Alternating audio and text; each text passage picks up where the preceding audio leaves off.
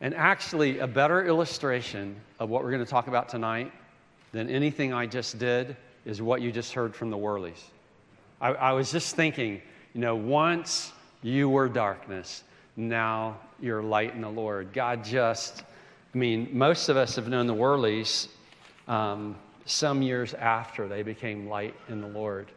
And so their testimony of what they came from, it's just so good for us to know the power of God's gospel, the power of Christ to really change us. And that's what Paul has been talking about in Ephesians 5. In fact, this whole series in Ephesians is about our new life in Christ. And so we're going to jump into verses 6 through 10 tonight. Appreciate Ted Richard covering the verses just before this last week or 2 weeks ago. In verse 6, we read these words, "Let no one deceive you with empty words, for because of these things, the wrath of God comes upon the sons of disobedience. Therefore, do not become partners with them. For at one time you were darkness, but now you are light in the Lord. Walk as children of light. For the fruit of light is found in all that is good and right and true, and try to discern what is pleasing to the Lord." We're breaking this down into these three main points. In verse 6, the eternal danger of deception. The eternal danger of deception. And then verses 7 through the first part of verse 8, the practical reality of distinction. There's a difference now if you've actually been born again, and that leads to practices that are different because of who you are. We do what we are, and whatever we are, it ought to dictate what we do. And then finally, a fruitful life of discernment. It's not just that, light is light. It has its own qualities, but light is productive. And the kids understand that. Without the light, we would die. Without the light, there are no crops. The fruitful life of discernment. And so these images that the Scripture uses really help us understand the life that we're supposed to live. So let's look at this first truth from this particular section of verses, the eternal danger of deception. The eternal danger of deception. Now, it starts with actually a command. We don't have a way to do a third-person command. All of our commands are second person. So you do this, you do that. And so this is the way we would say in English, let no one deceive you. And so we're thinking, well, don't allow anybody to do this. It's the idea of this is forbidden for you to be deceived. Okay? Don't let anyone deceive you. Really, really important, because there's a lot of different voices that would say different, that would teach different from what he's teaching here about sexual purity and how we live our lives. He says, don't let anyone deceive you. And with the no one, and the fact that this is so absolute, it means it doesn't matter with the guy that the guy says, I'm a Gnostic, and I don't believe that it really matters what you do with your body. All that matters is your spirit. It doesn't matter if he's a universalist that says everybody gets to heaven eventually, so it doesn't matter what you do. It doesn't matter if he's an affirming so-called Christian who says how you live doesn't matter at all. Let no one deceive you. And what he's deceiving you with would be empty words. This word empty words.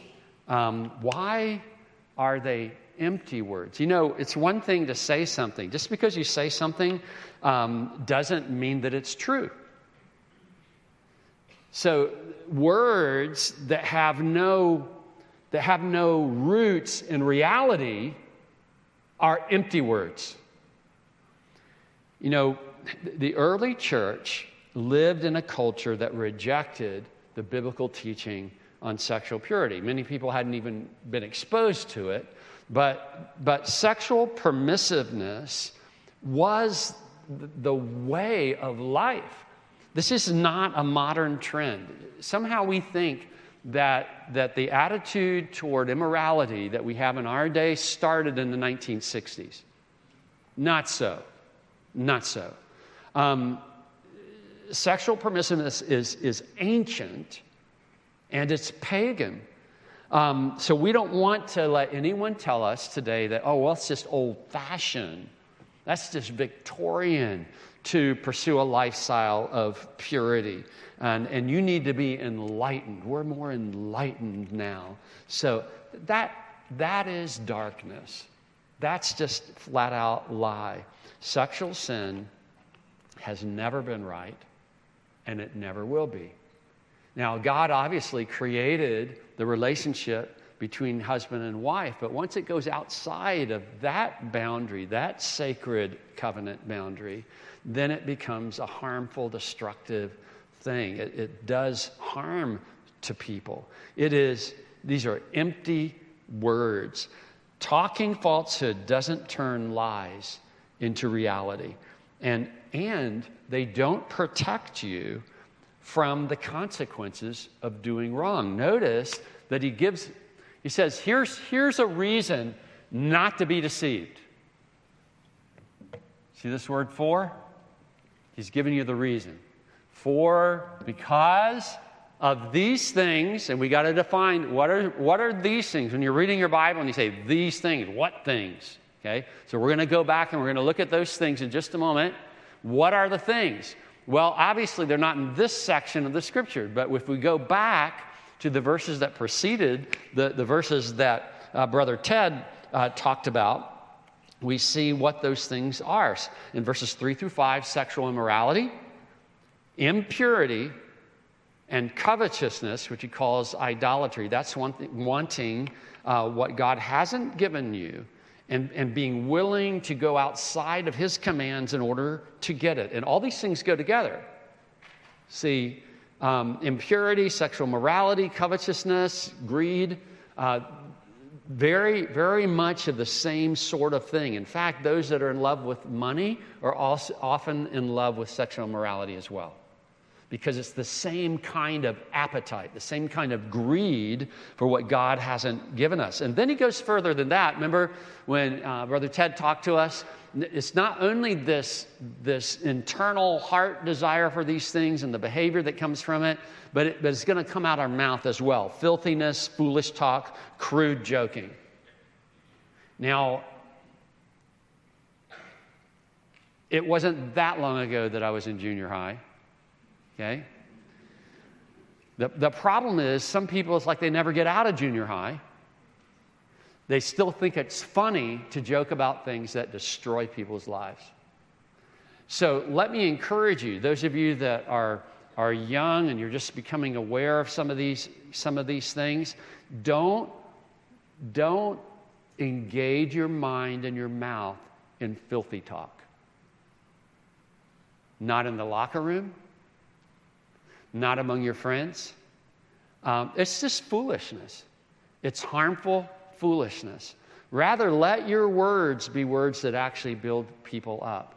It's not funny to joke about things that God has made sacred and things that when they're violated actually destroy people's lives. And the harm that violating God's commands in this area has done is just untold.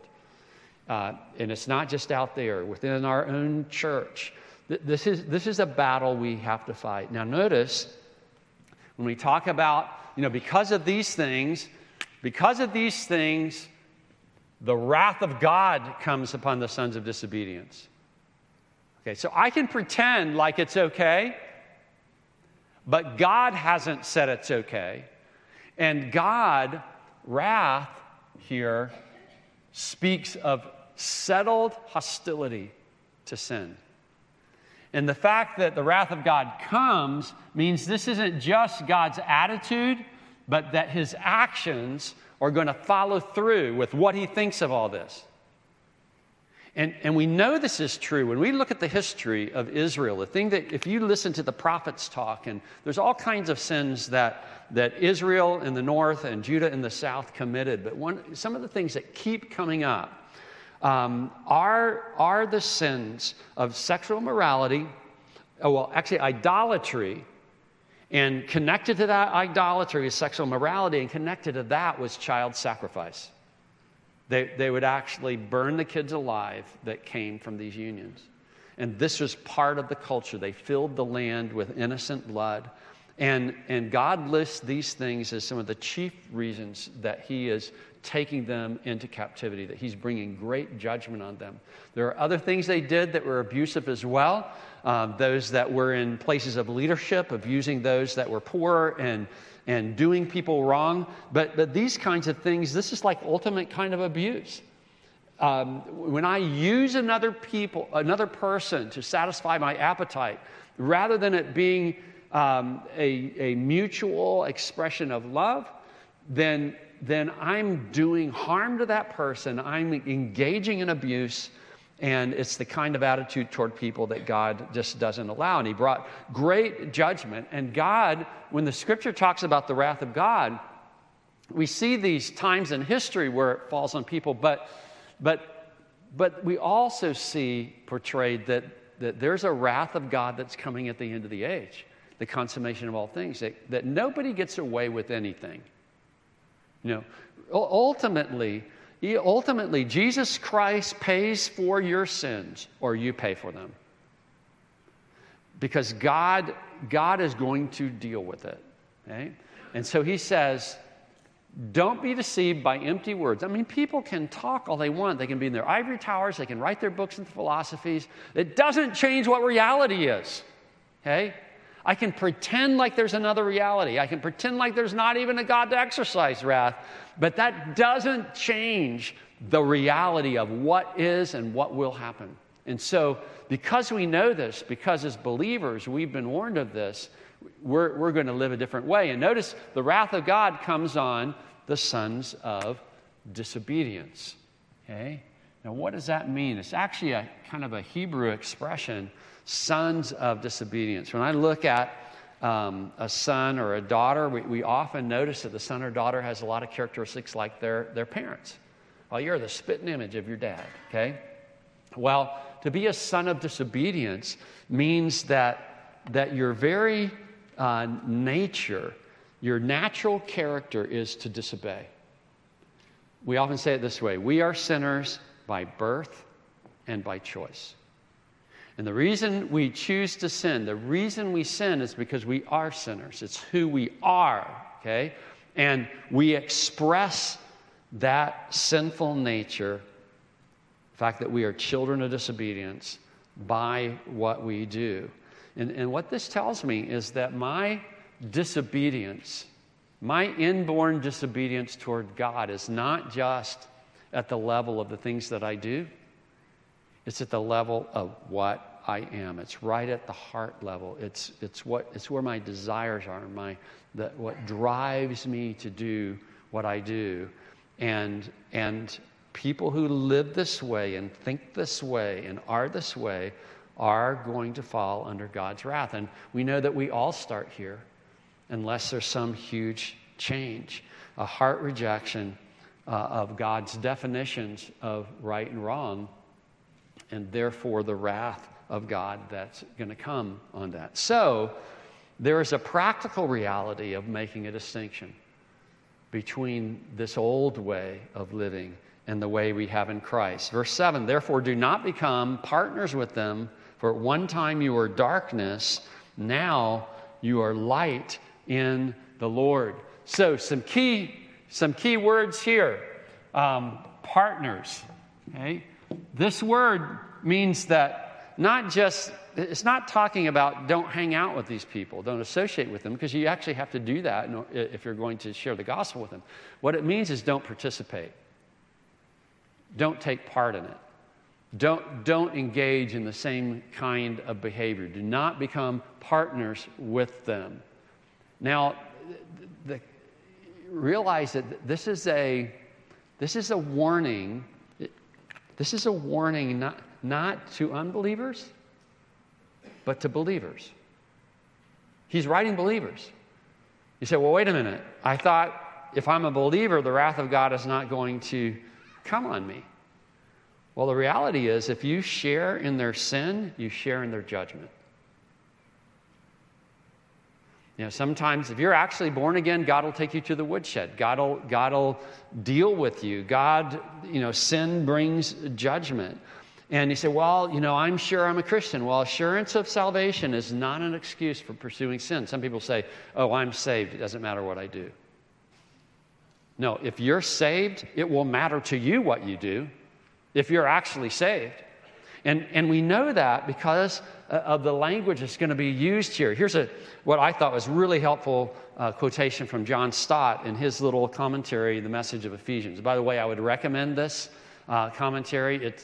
You can get some really big fat ones if you want, but this small commentary tends to be very accurate, very readable, and very applicable. And I would encourage you, it's one that you could have in your own library and really benefit from. The only downside could be that you hear me quote him too often. But here we go.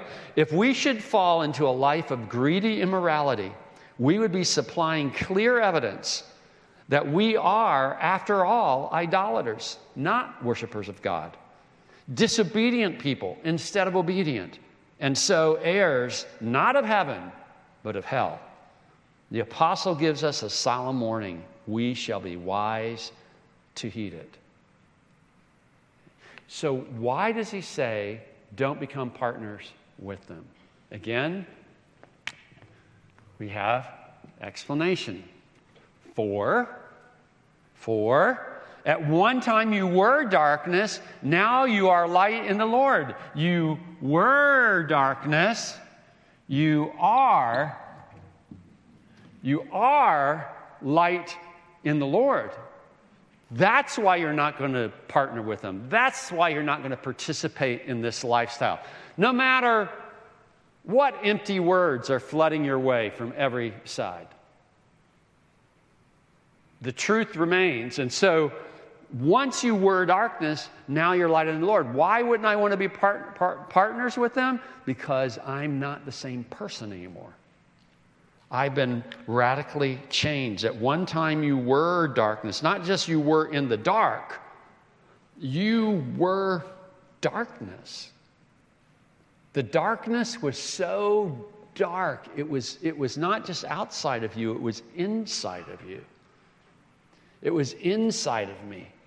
Deceit, our way of life. Death, our common destiny. Evil came naturally to us. It was our core identity, our core character. This is one of the problems with, some of the recovery programs where you start off defining yourself by your sin. If you're a believer, you're not defined by your sin. Your sin is a contradiction to your identity, and you need to call it out as such. So he says, look, you were darkness. Now you're light in the Lord. He's calling out this sin as contrary to whom Christ has made you to be. Now you're light in the Lord. We call this being born again. Your spiritual DNA has been changed. You're part of a different family. You have different genes now. There's a different set of inborn characteristics, and we see this because here we have this children of light expression. Here's the contrast. Sons of disobedience, children of light. That means it's not that you're perfect, but it does mean that your disposition, your heart's desire, your way of looking at life, who you really are inside is a child of light. Light characterizes who you are. So we don't want to take part in what is contrary to our new nature in the Lord. We don't want to define ourselves by our sin. You might be struggling with some kind of besetting sin, and it might even be in this kind of area. Don't define yourself by that. Stop just focusing on the sin. Focus on who you are in Christ, the power that you have, who you are, how you're supposed to live with the power that God has given to you as a new born-again person, and let the light shine. Define yourself by who you are in Jesus. And that's going to lead to a fruitful life of discernment. So this is who you are now, and we've seen this phrase, we've seen this verb a lot walk. Who remembers what, if we were very literally translating this walk, who remembers there's more to it than just walk, like from one place, point A to point B? Did anybody remember? Yeah, walkabout. This is your walkabout life. It pulls into the picture wherever you're going. You know, whether you're at work or on vacation, whether it's daytime or nighttime, whether you're with your family or away from your family, wherever you walk about, be who you are. Be who you are. And live consistently with that. So, one of these days I'm just going to whack my chin on. Anyway. Say, well, what does that mean to, walk as children of light? Well, he again explains it for us. In fact, we could almost entitle this message "For," okay? Because he keeps giving us reasons. This is what I love. We talked this morning about you don't check your brains at the door when you come to Christ, come to the gospel. The apostles call us to think through things, to think through who you are in Christ, to think through the implications of that for your life. For the fruit, now we would expect this word to be life, wouldn't we? The fruit of life, because fruit comes from life, but the fruit of light, so he said, you're children of light, that's who you are. The fruit of being a child of light means this is what's going to grow from that. This is what people can observe. This is the action step side of it. The fruit of light is found in all that is good and right and true. Good and right and true. And I love how this brings it down to just really, practical things. Your new nature is inherently one of light, truth and life and healing. Think about all the properties of light that we even discussed in the Not Just for Kids. The fruit of light is the effect of light. Fruit trees need light to grow. We even talk about the growing season. When is the growing season? It's when the days are longer, where there's more light. Light reveals and purifies. And I was thinking about this. The roaches go running when the light goes on. Yeah? And so when we want the light to be on, tell the roaches to head on out, because this is a place of light. Who wants to squirm around with the roaches in the dark? Turn on the light, let the roaches run, get rid of them, and live a life that's what it ought to be. All that's good and right and true. So the first word, good, is referring to really moral goodness. Okay, so this is tying in to what he's been talking about. If you are light in the Lord, then one of the things that characterizes your life and how it ought to express itself is going to be moral goodness. And you say, well, that just seems a little like legalistic or whatever. Well, remember that moral goodness, God's definitions of right and wrong, are the definitions of how you love God and how you love others. That sums up the law and the prophets. Okay? So moral goodness, it is living in a way that shows love to God and love to others. There are those today that would talk about love and hate in opposite terminology. It's like you condone sin out of love. No. Okay? You live in sin out of love. No. Because moral goodness is loving.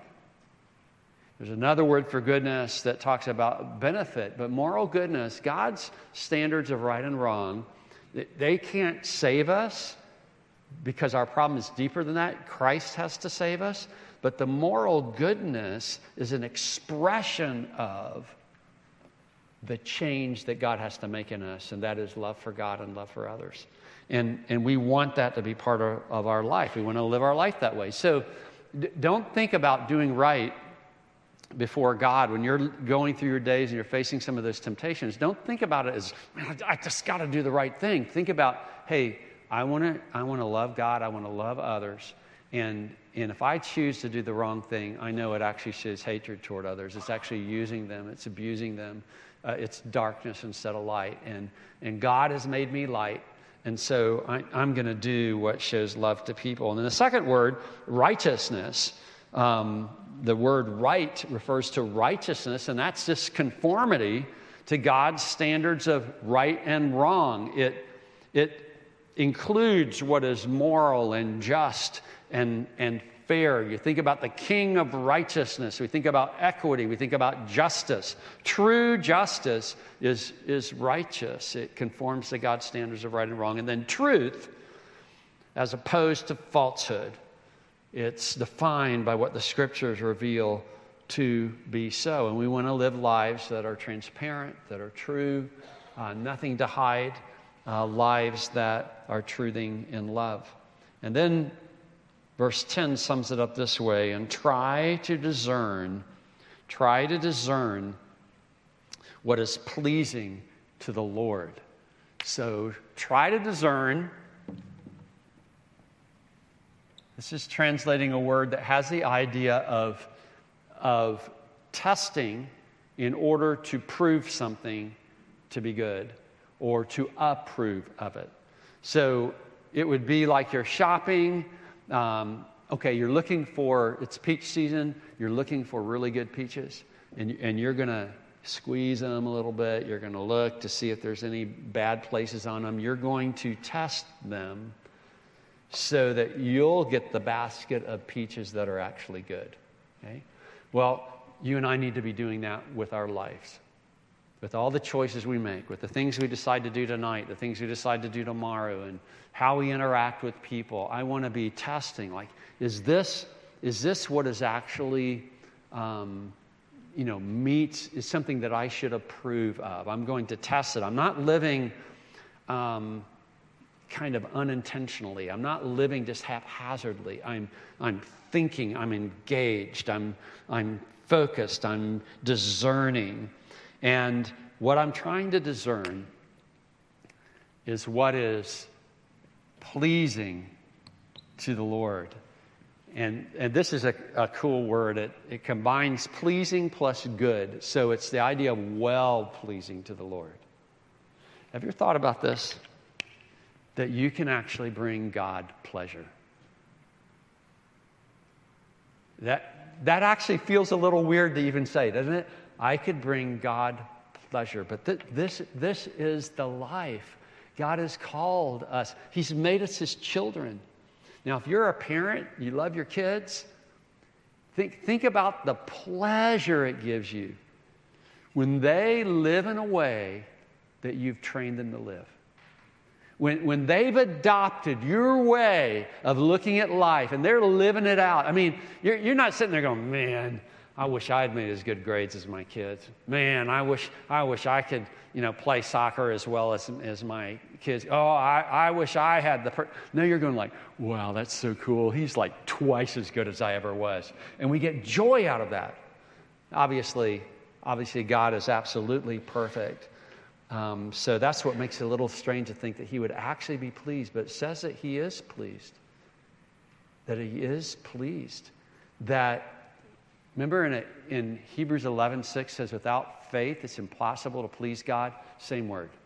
Okay? We have the privilege, even though we're sinners by birth and by choice, having been born again through the Holy Spirit of God, through trust in Jesus, we have been given God's character so that we can actually do His good pleasure. We can bring God pleasure in the way we live. So look, you could start tomorrow morning. You could start this way. God, Lord, you know me. You know how messed up I can be. But God, let me bring you pleasure today. You're my Father. You've made me new in Christ. Lord, be pleased. Let me bring you pleasure in the way that I think and talk and live on this day. In fact, the same word is used in Romans 12:1-2, familiar verses. I appeal to you, therefore, brothers, by the mercies, the compassions of God, To present your bodies as a living sacrifice. In other words, you're going to do like the Old Testament priests did, where they gave themselves a lifelong service to God. Holy and acceptable to God. Pleasurable to God, which is your spiritual worship. So living this way, you know what? Living this way is living life as worship. Make my life an alleluia. Make my life a life that pleases God. This is your spiritual worship. Do not be conformed, pressed into the mold of this world. Don't let anyone deceive you. But be transformed by the renewal of your mind. This involves keeping your mind in gear, that by testing you may discern, same kind of language, what is the will of God, what is good and acceptable and perfect. This is the way we live the Christian life. It's the best life there is.